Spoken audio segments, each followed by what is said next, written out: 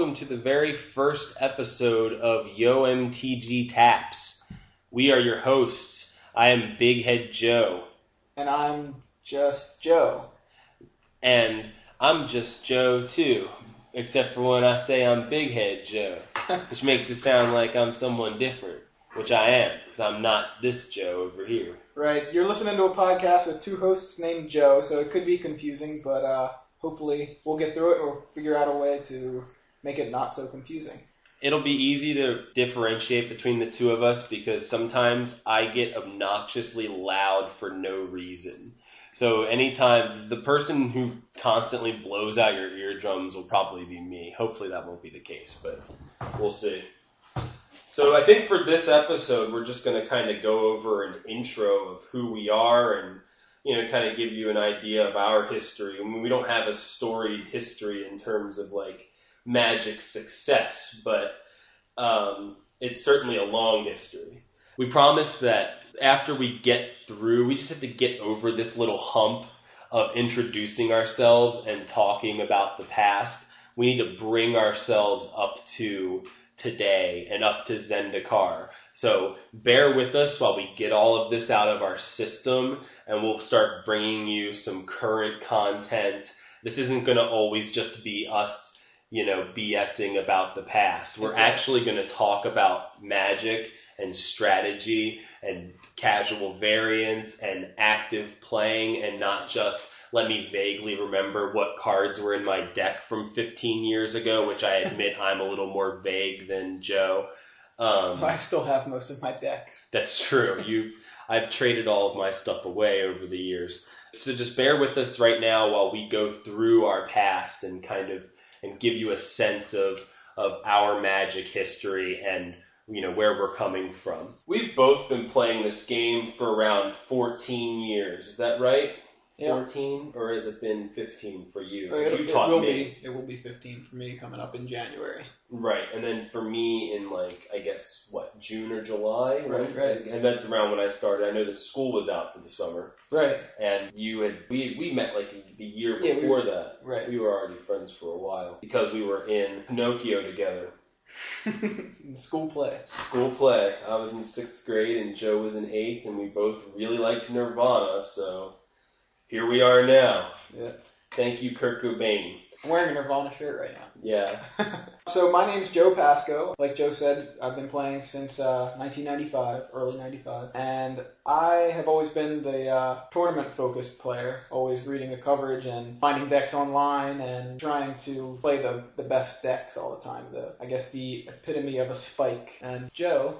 I'm definitely more of a Johnny, and I would say a Vorthos in a way too, because I've definitely liked to play with weirder cards over the years and trying to break cards that aren't considered to be any good. I also like more of the tribal themes, I've had a zombie deck together for years, and now it's my zombie EDH deck. I also consider myself a rogue in terms of deck building, and definitely into casual variants, different multiplayer formats. Yeah, speaking of the Vorthos category, I definitely have a lot of that there too, because what attracted me to the game initially was the art, and originally I would just watch people play because I didn't even care to learn it. I just wanted to watch and kind of admire the artwork. Even over the years, since I guess 1997 or 98, I started reading all the Magic the Gathering novels, so I'm heavily invested in the flavor and the storyline as well. Some of you might actually remember us. We are two of the three people that shared the cat urine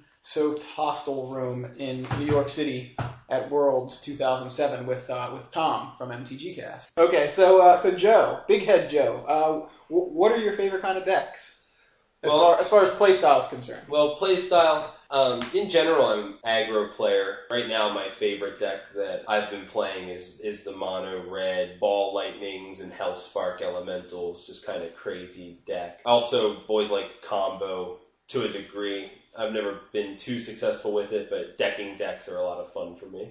How about you? I'm definitely a control player. I just like slow control decks that kind of build up to a big ending, being able to keep creatures off the board, keep the other player from doing whatever the point of their strategy is. I think that over the years, I can safely say that your decks have kind of been like a symphony, and mine are kind of like a punk rock song that ends with the stage smashed. And An interesting analogy. Although I can't really call them all my decks because most of the time I'm just getting them off of the internet.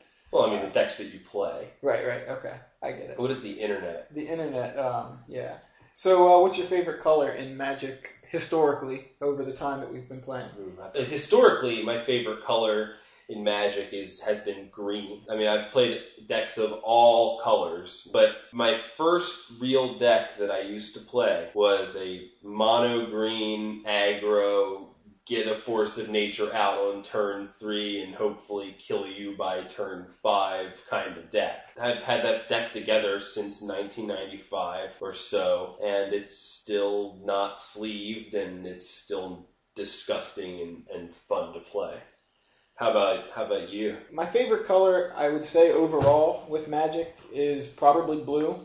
Although I didn't play it for probably the first 5 or 6 years that I was playing Magic, I barely played any blue decks. But when I look back at blue decks that were popular or doing well in tournaments, even in the mid and late 90s, those are decks that I like to see, that I like to read about. And I continue to like to read about those kinds of decks and play those kinds of decks. Hey, plug. I've heard of a blog. I think it's called Affinity for Islands. Isn't that the name of a blog that's just started in the blogosphere? That's right. I did just start a blog last week. The address is affinityforislands.com. As you can tell from the name, it is about my love of playing blue and control decks in general, but mainly blue-based control decks. Similarly, my blog is about copying Joe. It's called Otherworldly Journey, which promptly started the second I saw Joe had a blog. I'm like, crap, that's a really good idea. Okay, quick, gotta throw a blog together too. Which I mean, it was something that would have happened eventually anyway. What's the address to your blog? My address? Oh, it's 3004 Ellerslie Avenue, Baltimore. Oh wait, you can also find it on otherworldlyjourney.blogspot.com. So overall, do you have a favorite Magic card or cards? I'd say there are two, and it's Defense of the Heart, which is an old one. Look it up if you aren't familiar with it. From Urza's Legacy. You know, drawn by Rebecca Guay, and I love the artwork on it. Plus, it let me go and dig up free creatures out of my library, and it cost 4, which was cheaper than my Force of Nature. So I definitely liked it because of that. The other card that I just have a very fond place for in my heart and my pants is Wheel and Deal. I have won games with Wheel and Deal. I just want to put that out there right now into the world. I have won games with Wheel and Deal, which everyone roundly rejected as the worst card in Onslaught, which immediately made me determined to find a way to win with the damn card, because I just love breaking crappy cards. So I have a kind of a short list of 7 cards actually, but I'll just mention them all, and then Teferi, Mage of Zalfir is one that I liked a whole lot. The Flash ability and giving other creatures Flash. Flash is my favorite creature ability in the game. I love being able to play creatures whenever I want. So that was a big one. Vidalcan Shackles, Cryptic Command, Venser Shaper Savant, another guy that has Flash. And then, oddly enough, Oran Viper and Troll Ascetic are 2 of my favorite cards. And lastly, Maze of Ith is one of my favorite cards. I've always loved that land. We had a Maze of Ith that was in our play group for years and years. I must have finally traded it when I was in Texas, I think. I traded it off. The reason why it was in our play group for so long and didn't make it out was because somebody had the wonderful idea of taking a Sharpie marker and blacking in the border to clean it up. To clean it. Right. Not really clean it, but fill in any kind of, like the dents and the nicks and stuff. I definitely did that. Was I the one that did it to Maze of Ith? I think so, yeah. I definitely have some white border cards that are black border because I Sharpied them. But, really old cards. Not any good cards, don't worry. But I think out of all those, my favorite card is actually Vidalcan Shackles. I loved when that card was in Standard. And because I play against Joe, I hated it. Yeah, fair enough. So, what's your favorite deck you've ever played? My favorite deck that I've ever built, besides my mono green aggro deck, is my blue decking deck that I like to call Wheel and Deal for the Win. It has things such as Mesmeric Orbs and Wheel and Deals and lots of counter magic and just trying to slow you down while I suck your library dry. I don't know how appropriate that was. How about you? What's your favorite deck? This is a tough question, and I thought about it a lot this morning. Yeah. It was between mono blue control from around Mirrodin Kamigawa block standard. The one with the shackles. Right, the one that has Vidalcan shackles in it. Mono black control from Odyssey Onslaught standard. Mm-hmm. And the one that actually, I think, is my favorite deck is Mystical Teachings from Time Spiral block. It's blue-based control, it's got black to deal with creatures, and it's got tutors. It's a toolbox deck. I can pull whatever I want. I can counter things, I can kill things. I love that deck. So we figured today, along with our introduction, we'd take a little trip down memory lane and tell you about our journey as players and our story. Or yearny, if you will. Our journey, apparently. So I guess, we'll tell you how we got into the game. As I mentioned earlier, in fall of 1994, I was a freshman in high school, and I saw some guys playing this game, and at first I was just content to watch it because I just liked the artwork. But by January 1995, I had decided to buy some cards. My cousin and I went to the mall, and we each had about $20, and I didn't want to spend all my money on Magic cards because I wasn't sure I was going to like it. So I bought the Bush 16 Stone CD and a starter deck of Revised Edition. And my cousin spent all his money on Magic cards. But that first day, we tried to teach ourselves how to play, and we got our mana pools mixed up with our life totals. And so I had the card Drain Power in my Revised starter deck, which drains the other player's mana pool. So every time I played the card, we thought his life total went to 0, and he lost the game. Obviously, that wasn't correct. And we knew we weren't playing it correctly, but we couldn't figure out what we were getting wrong. At first, I just had that starter deck. I saw another kid at school had opened a Shivan Dragon, and everybody was crazy about it. And then eventually I saw Force of Nature, and I thought, this card's way better than Shivan Dragon. It's 8/8, trample. Shivan Dragon's just 5/5, flying. The fact that it had upkeep, so what? I have an 8/8.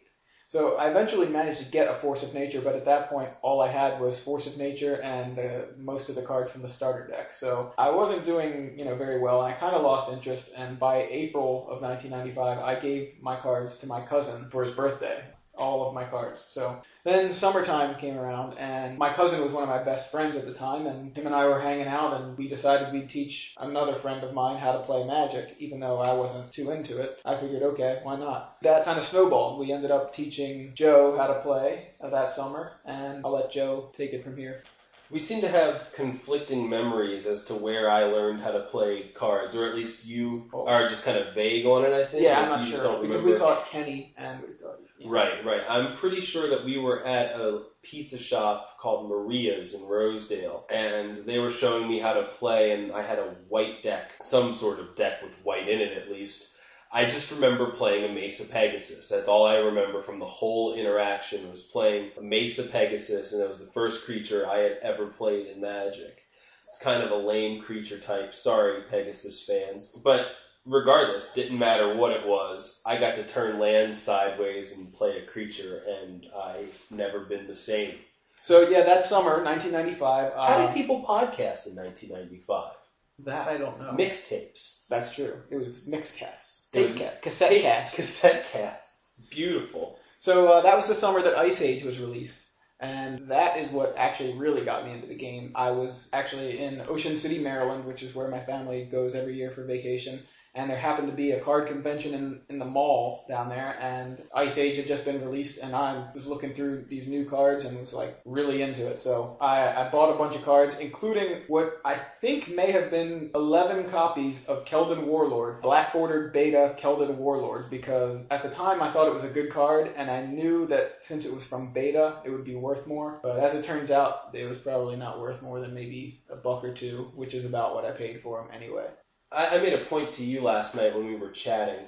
Why are all of the Ice Age block sets released in the summer? Yeah, Alliances was June 96, and then Cold Snap was July 2006. Right. I was just going to mention something about Chronicles, which actually came out about a month after Ice Age. Oddly enough, seems like a really quick turnaround for sets, but Chronicles was an all reprint set from sets like, Antiquities and Arabian Nights. I'm not sure. I don't think.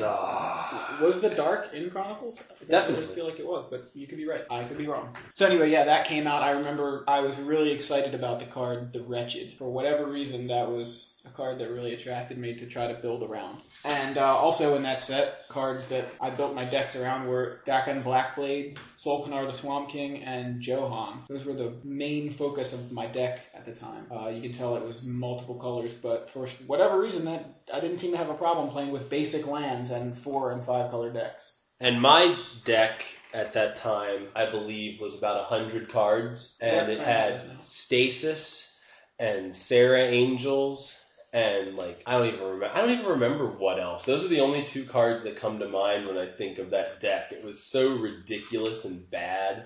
Every once in a while, I would lock the game down, and it would just be awful and mean.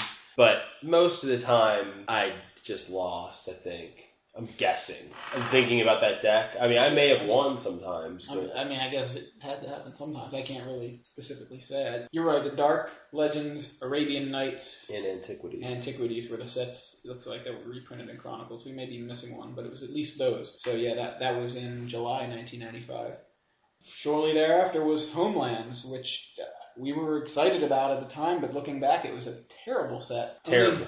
Only 2 noteworthy cards, both of which I think are still terrible, but at the time they were pretty big. It was Autumn Willow and Baron Senjir. Those were the 2 big deal cards. And surprisingly, Baron Senjir is still going for $5 to $7 online. Which makes absolutely no sense.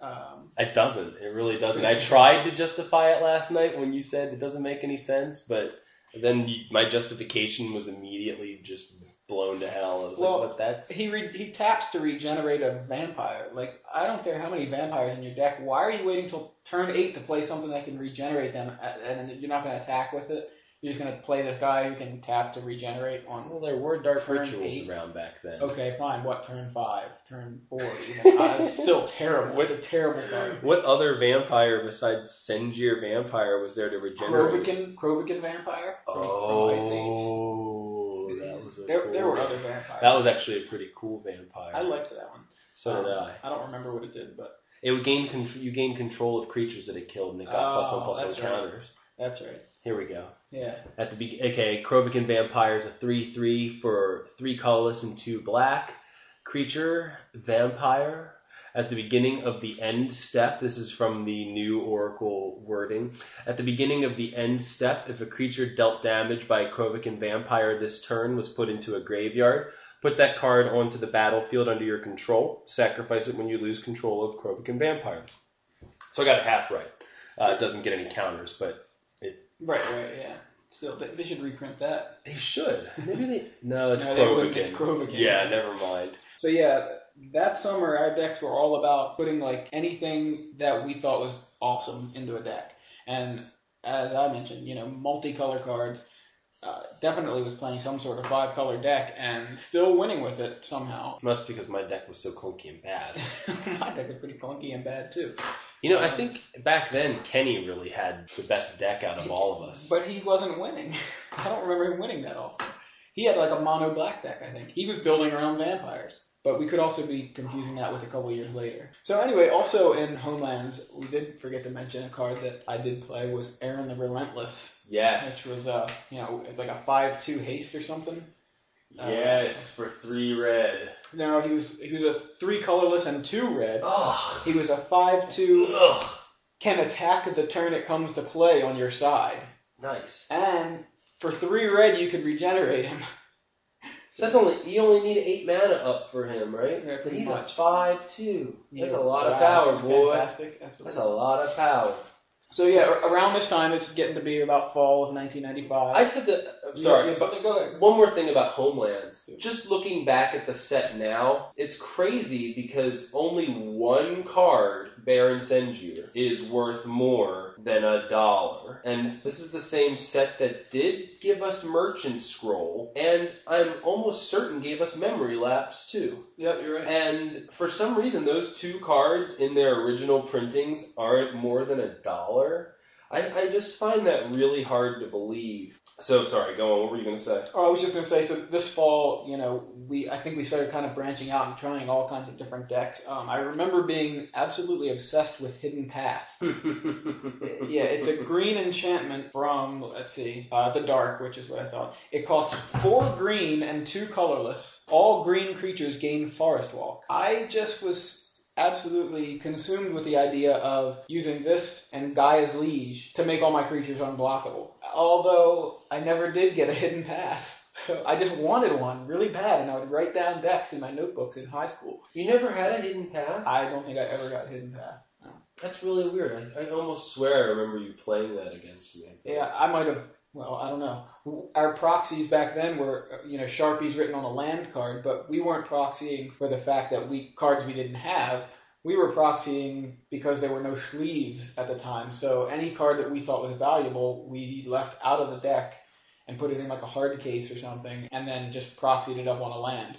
So cards like Senjir Vampire and Icy Manipulator, both uncommons, but we didn't know that. We thought they were rare. Both of them were proxies in our deck. Wasn't Sarah Angel an uncommon still back then? Yeah, Sarah Angel. Yeah. One of the first decks that I built that I was extremely excited about was 4 times Icy Manipulator, 4 Royal Assassin, 4 Sorcerer's Queen, and then, a bunch of probably other random black terrible cards. But I was just so excited to be able to, tap your creature and kill it. And I just remember the day I came home after having all of those, and I was so excited. Eben Praetor. I didn't play Eben Praetor. That's a tough one to say. Bonus points if you can spell that one, folks. Is it Praetor? Shh. I'm going to see if I'm right. You are right. I'm right! No, I knew you were right. Oh, well, sorry. I had one bonus. Oh, that's Fallen Empires. Fallen Empires. That's why I didn't play it, because I was told by someone early on that Fallen Empires was a terrible set, so I never bought any Fallen Empires. So yeah, also that fall, I remember building a deck around Colossus of Sardia, Instill Energy, Juggernaut, and Saldivi Golem. It was an Instill Energy deck. I was putting that on the Colossus, on the Saldivi Golem, but also on Findhorn Elder and Llanowar Elves and Birds of Paradise, things like that, just to ramp up. It was basically a green mana ramp deck trying to ramp up to Colossus of Sardia. That's what I remember from fall of 1995, the decks that I was playing. Do you have any more memories about that? When did we actually sign up for DCI?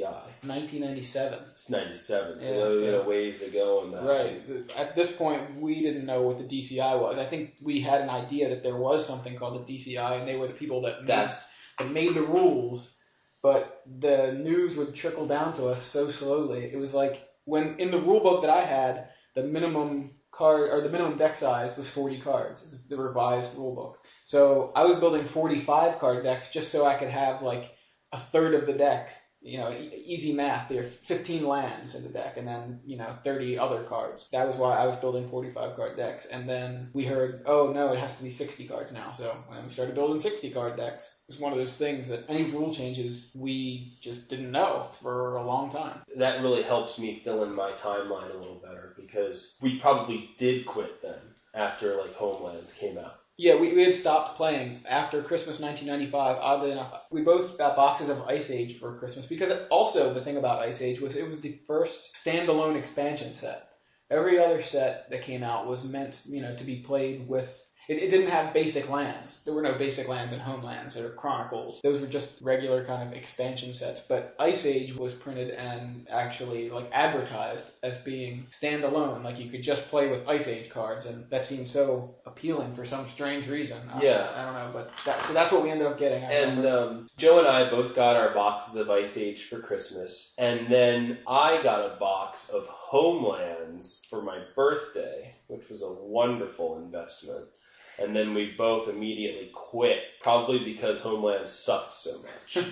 I'm just guessing, I'm guessing that's why we quit. Yeah, we stopped hanging out for a while. That was part of it too. Was it at that time? It was That's right around right. it, It was right at that time.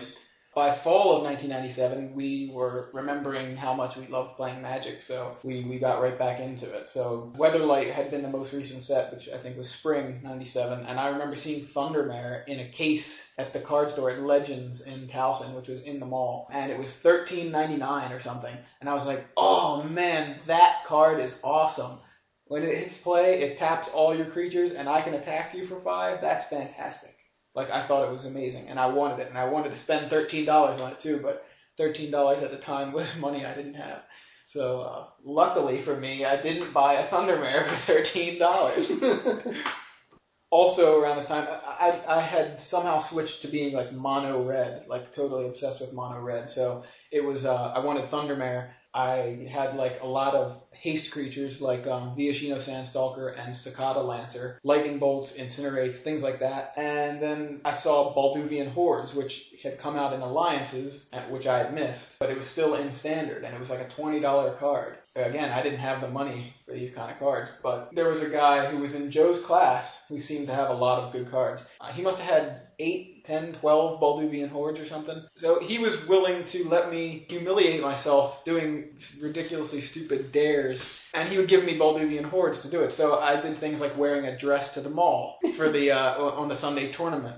At the time, I kind of felt like I was being obnoxious by wearing a dress to the mall also, kind of just to piss people off a little bit. But I was like, I'm getting Balduvian Hordes out of this too. So that was when we signed up for our DCI cards at that tournament, at those tournaments, not the one when I was in the dress. But That's right. We started going to a tournament every Sunday in 1997. We started going to the tournaments, and then I'm pretty sure that by the time Tempest came out, that was when Ice Age and Alliances had gone out of Standard, wasn't it? Like, or was there was Type 2 back then? That sounds about right. I'm not sure. But I definitely didn't play Standard for a while because I wanted to play with all of my cards. I just didn't think it was fair after collecting all those cards to be told now you can't use this card anymore. So I just kept the same green deck together, and I played that green deck from like the time we had started playing. I remember trading Birds of Paradise for Llanowar Elves because I figured, I don't need Birds of Paradise because I just need green mana. I don't need mana of any color. That's terrible. Yeah, it is. So Tempest came out, and Wrathy Dragon was in that set. Mm-hmm. And we went to Legends the day Tempest was released, and all I wanted was Wrathy Dragon out of that set. And I must have bought like 4 packs and a precon. A pre-constructed deck was like a new thing then. It was the first set that had pre-constructed decks, and I bought this Slivers pre-constructed deck. Slivers were new then too, and I remember loving the pre-constructed deck. But out of my 4 packs, I did pull a Wrathy Dragon, and I was like ecstatic because 5 5s for 4 were apparently Juzam Djinn, and obviously that was an incredible card. So and this one was flying. Yeah, this one was flying, and all I had to do was sacrifice 2 mountains when it came into play. It won you a lot of games against my green deck. Yeah, well, see, that was the thing. The red deck, it got pretty strong. Like, I mean, at least among us. And I would have a lot of situations where I was sitting there with enough burn in my hand to win the game, and I would just sit there and keep playing until it got to a point where one of you guys was like, all right, I'm going to attack you with everything. I'm like, all right, sack 2 mountains, fire blast you, you're dead. Just burn you out. It was kind of an asshole thing to do now that I think about it, but at the time I just thought I was like letting you guys play longer rather than just winning right away. But see, then we went to those tournaments, and it was terrible. I was terrible. I would lose. And I didn't have a sideboard because I thought it was cheesy. I don't think any of us had sideboards. What the hell is a sideboard? We thought it was like, why would you change your deck just to hose somebody else's deck? We didn't like those cheesy things like counter spells and circle of protection and things like that. We didn't want to Still don't like circle of protection. Well, fair enough. Yeah, it was like we didn't want to play those kind of cards, and Pyroblast and Hydroblast and things like that, Flash Fires. We wanted our decks to stand on their own and not have to modify them in between games just to beat our opponent's decks. So yeah, I was terrible in those tournaments, and that was probably why I stopped playing in standard tournaments for a while. At that point, we just started playing what we wanted to play. Right, we were still showing up every Sunday. Yeah, we would show up and trade. We would show up and trade and play casually, but not actually enter the tournaments. So yeah, I remember around that same time I had bought a deck from my cousin that had, wouldn't you know, 4 Birds of Paradise in it. 4 Taigas, which I wish I kept. Oh man, he probably got one of those from me too. 4 Shivan Dragons, 4 Whirling Dervish, 4 Gosbon Ogre. It was like a red-green aggro deck with like Concordant Crossroads and things like that. I distinctly remember the day he was trading for all that stuff, and it was when he was trading for my birds. I remember the Gosbon Ogres too. Spring '98, I was graduating high school, and we stopped for a couple months, I think even up into the summer, and I think it was Urza Block. Yeah, Urza Block came out in the fall that year, but we didn't play until summer of '99. So actually, it was almost a year and a half time that went by, and it might have been spring '99. I kind of started wanting to play again. I know I started going to this new store and hearing about cards like Masticore and Morphling. I didn't know why they were good, and I remember asking the guy that worked there, and he explained to me why it was good, why these cards were good, and so it started to become clearer to me. And at this point, I think was the turning point for me, as far as in a way like the net decking kind of thing. Like, all right, I want to know what's good. I'm not seeing what's good on my own. Let me see what good players think are good cards, and maybe I'll learn something. And that was kind of the cataclysmic event there. So not so cataclysmic, I guess, but yeah, a turning point. And I also remember talking to him about Cursed Scroll, which had been released in Tempest, but at the time was still standard legal. I just didn't understand why that card was good. I remember Kenny had pulled multiples out of his packs from Tempest, and he probably traded them away at like $2 each, because we didn't understand why it was good. He just kept pulling Cursed Scrolls, and then by this point, Cursed Scroll was about an $18 card, and I needed to get those too. And at this point, I had a job and disposable income, and so suddenly I was buying boxes of Urza's Destiny and buying Cursed Scrolls on eBay, which at the time I think was new. So yeah, I remember at that time I built a deck based around Wildfire and Artifact Mana, and Masticore and Cursed Scroll and Covetous Dragon. I think I had gotten some tips from people like, why don't you try playing this card? And I think what it was I had built kind of an artifact deck, and somebody said, why don't you play Wildfire in it? And basically my tweaks ended up being just a few cards different than the deck that Kai Buddy used to, I guess he won a Pro Tour with it in 1999, and I didn't know that at the time, but I found out after he had won that basically I had almost the same deck. My guess is that the people who were giving me tips had seen decks like this, and they were telling me what was good. Yeah, that was my first really good kind of tournament level deck. What I remember about Urza Block, the mysterious 3 sets in Urza Block, is that Urza Saga came first, and then there were 2 others. I remember at that time I wasn't buying a lot of cards for whatever reason. And the one thing that really stands out to me about Urza Block was you and I had gone to a tournament back then, and it was at Strategic Castle, right? Yep, Strategic Castle in Bel Air. Bel Air, Maryland.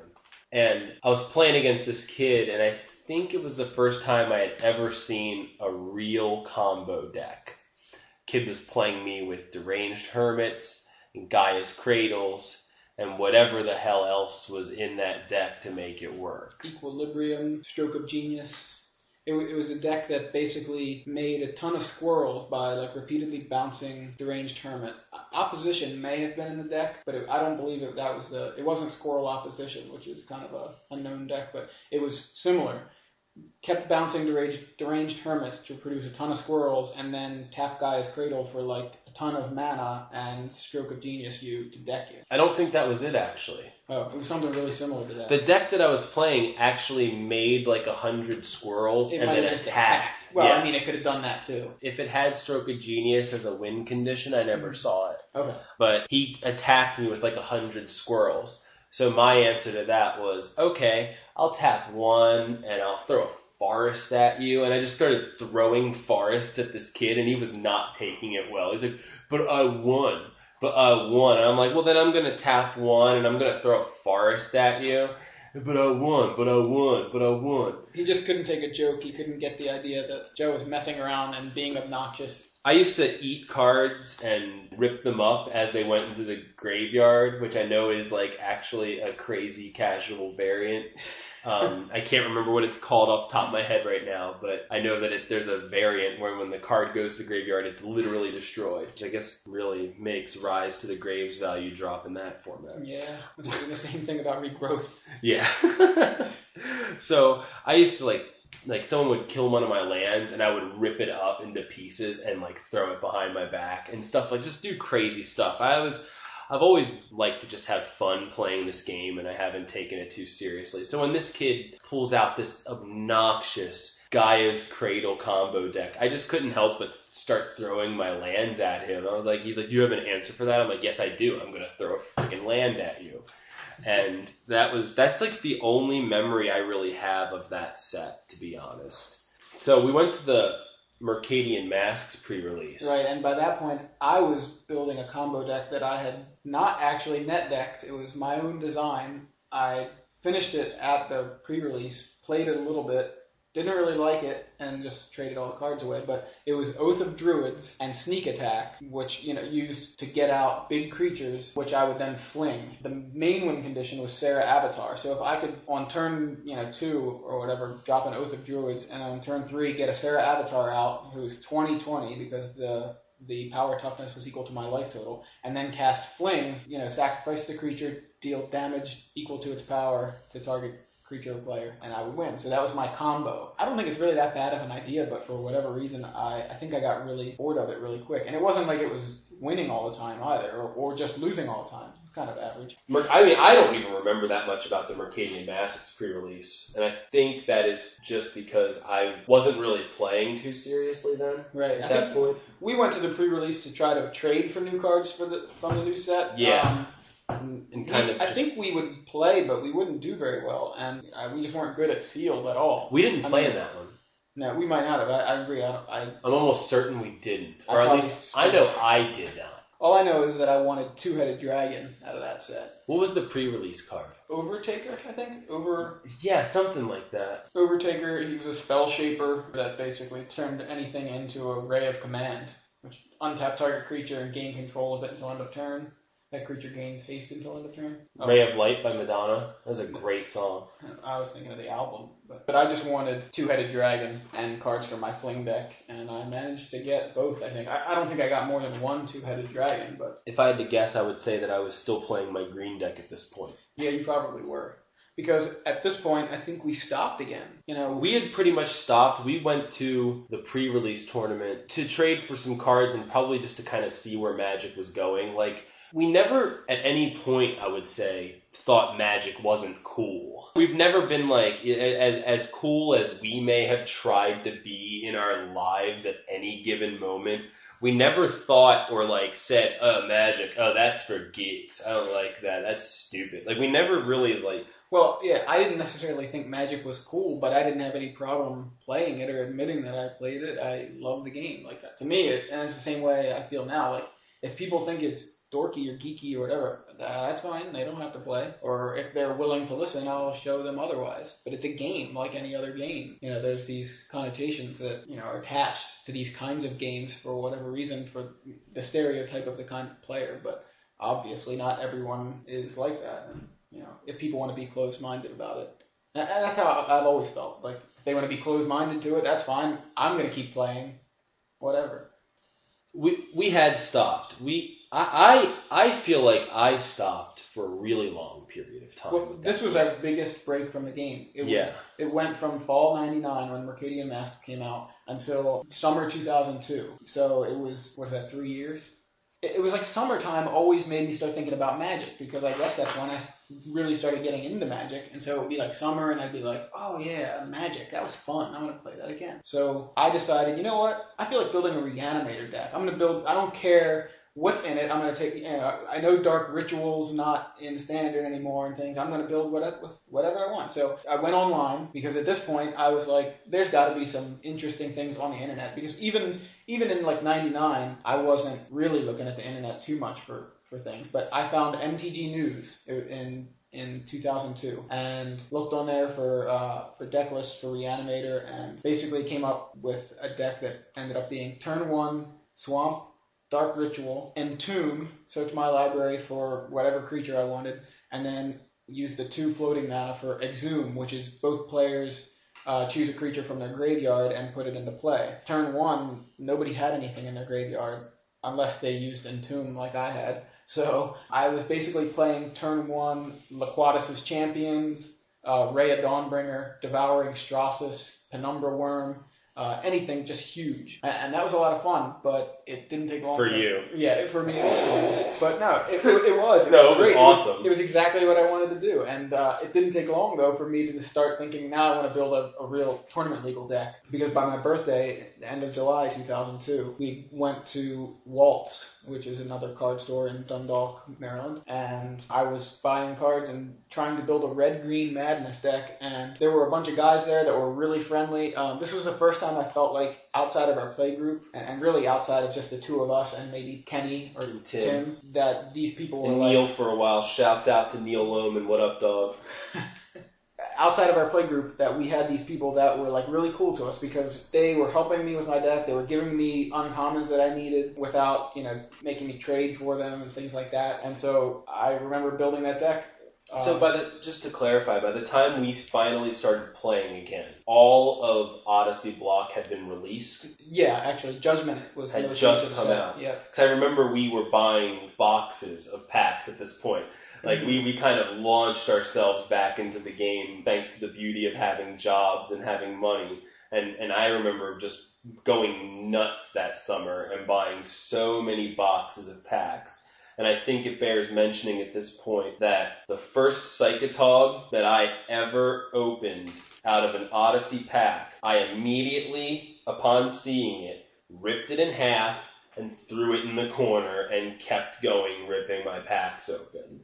Everyone, it's in my binder to this day, and everyone goes, why would you do that? And if you've been paying attention, I don't like net decks.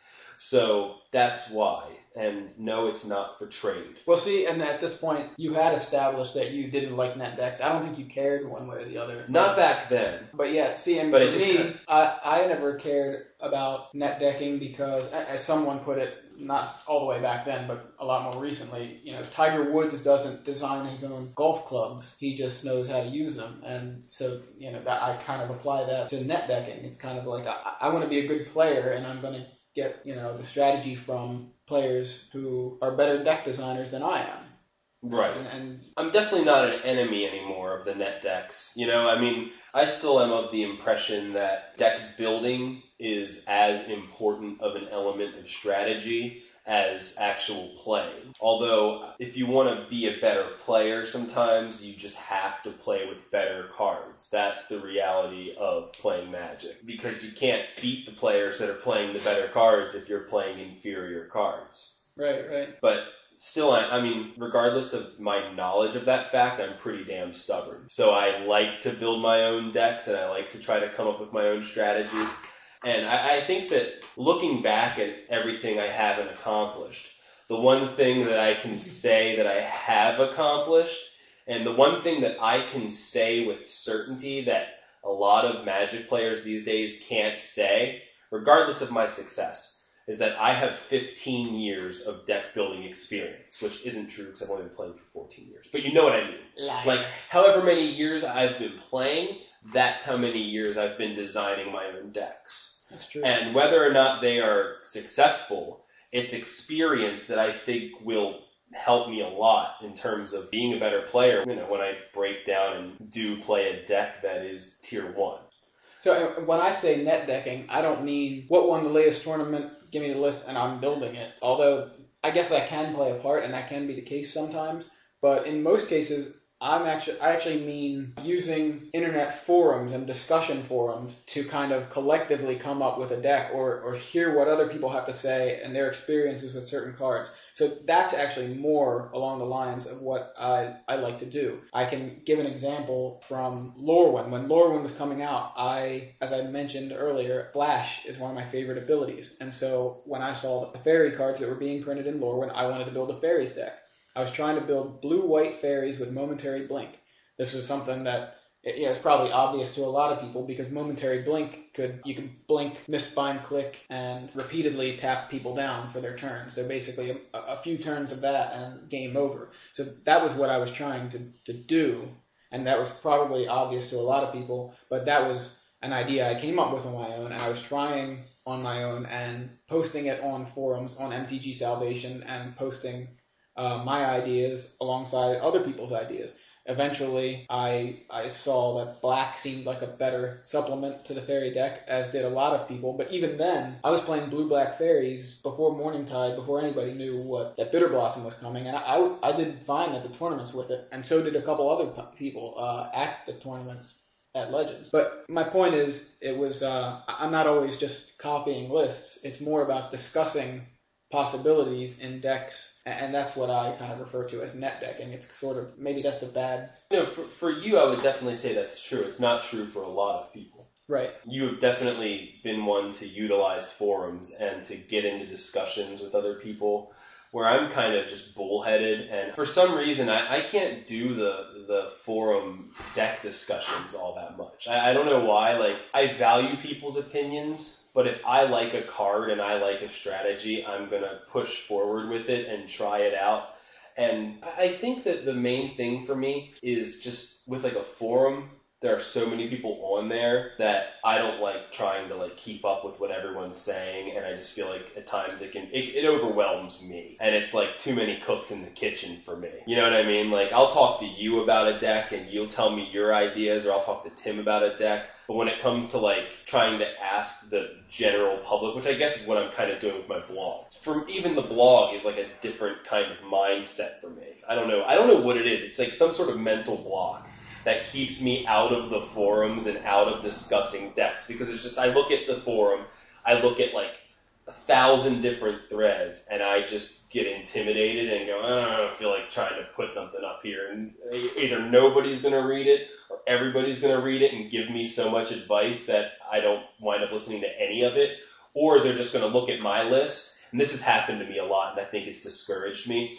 Someone will look at my list and go, take this out, this out, this out, this out, add this, and this, and you have this net deck that somebody had just played. And I'm like, but I don't want to do that. I'm building my own deck. Right. You know, why should I? I'm like, if I wanted to play that deck, I would have just built that. Why are you telling me to take my deck that I created and to make it somebody else's deck? Right, and I think there's a fine line between suggesting people put better cards in their deck and suggesting so many things that it entirely changes the deck. Right. And that's going to happen. It happens a lot. I mean, I'm sure that happens all the time. In my experience with actually doing, which is why I probably haven't done this in so long, like haven't gone on a forum and talked about my decks. Mm-hmm. It's because I'll bring up a deck and people go, why are you playing with all of these cards? Here's the deck that's winning tournaments. And I'm like, but I don't care. I'd rather win with my deck design. Right. And some people will say to that, well, if you want to win with your deck design, if you want to use those cards that you want to use, then why post here? And if you're not gonna be receptive to criticism.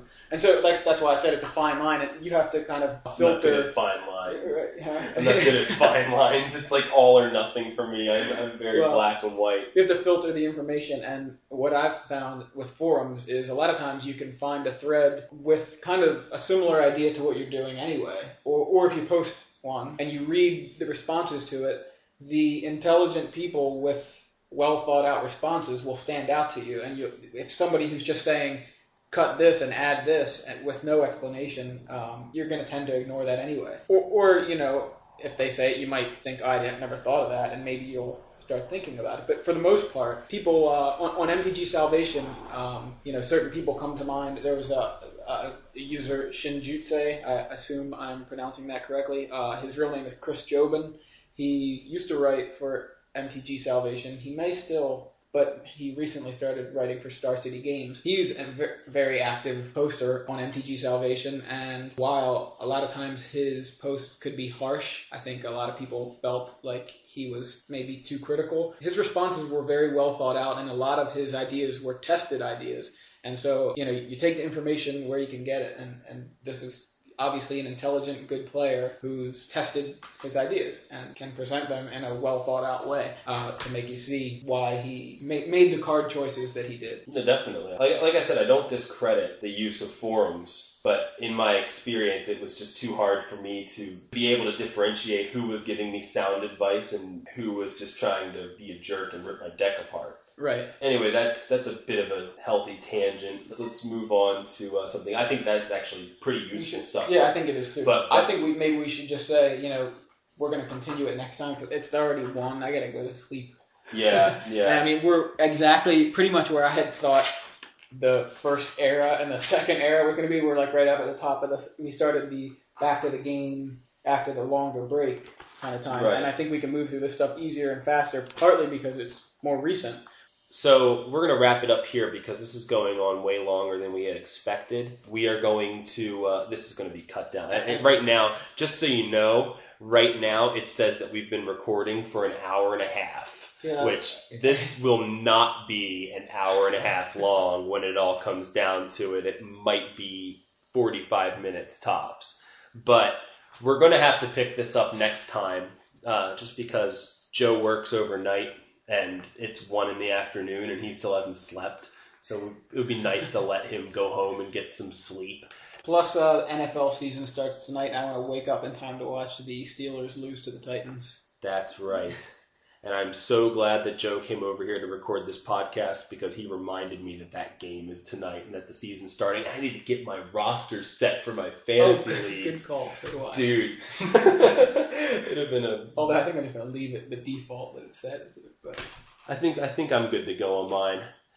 So that's about it for us for right now. We hope you enjoyed this walk down memory lane, and we will continue it with some more recent sets next time, and hopefully it'll move a lot quicker next time as well because we'll be going through stuff that we actually remember. Well, and also, that could actually make for more and longer tangents, but I think it's stuff that, more importantly, things that that most of our listeners would remember as well because, it's recent sets like Lorwyn. So I think there's going to be some passing references to that. So let us know if you have any feedback, comments, we made any mistakes, anything. We're new at this, so please pardon any technical errors or just the fact that this is our first time doing this. So email us if you have any questions. My email is Joe Panuska, that's JoePanuska @gmail.com. And my email address is Jaelan, that's JAELAN @gmail.com. And also, if you're interested in reading some written content, you can check out our blogs. Joe's is otherworldlyjourney.blogspot.com, and mine is affinityforislands.com. Oh yeah, you actually have you had the domain name now. Domain name, Fancy bastard. So, so yes, it's affinityforislands.com.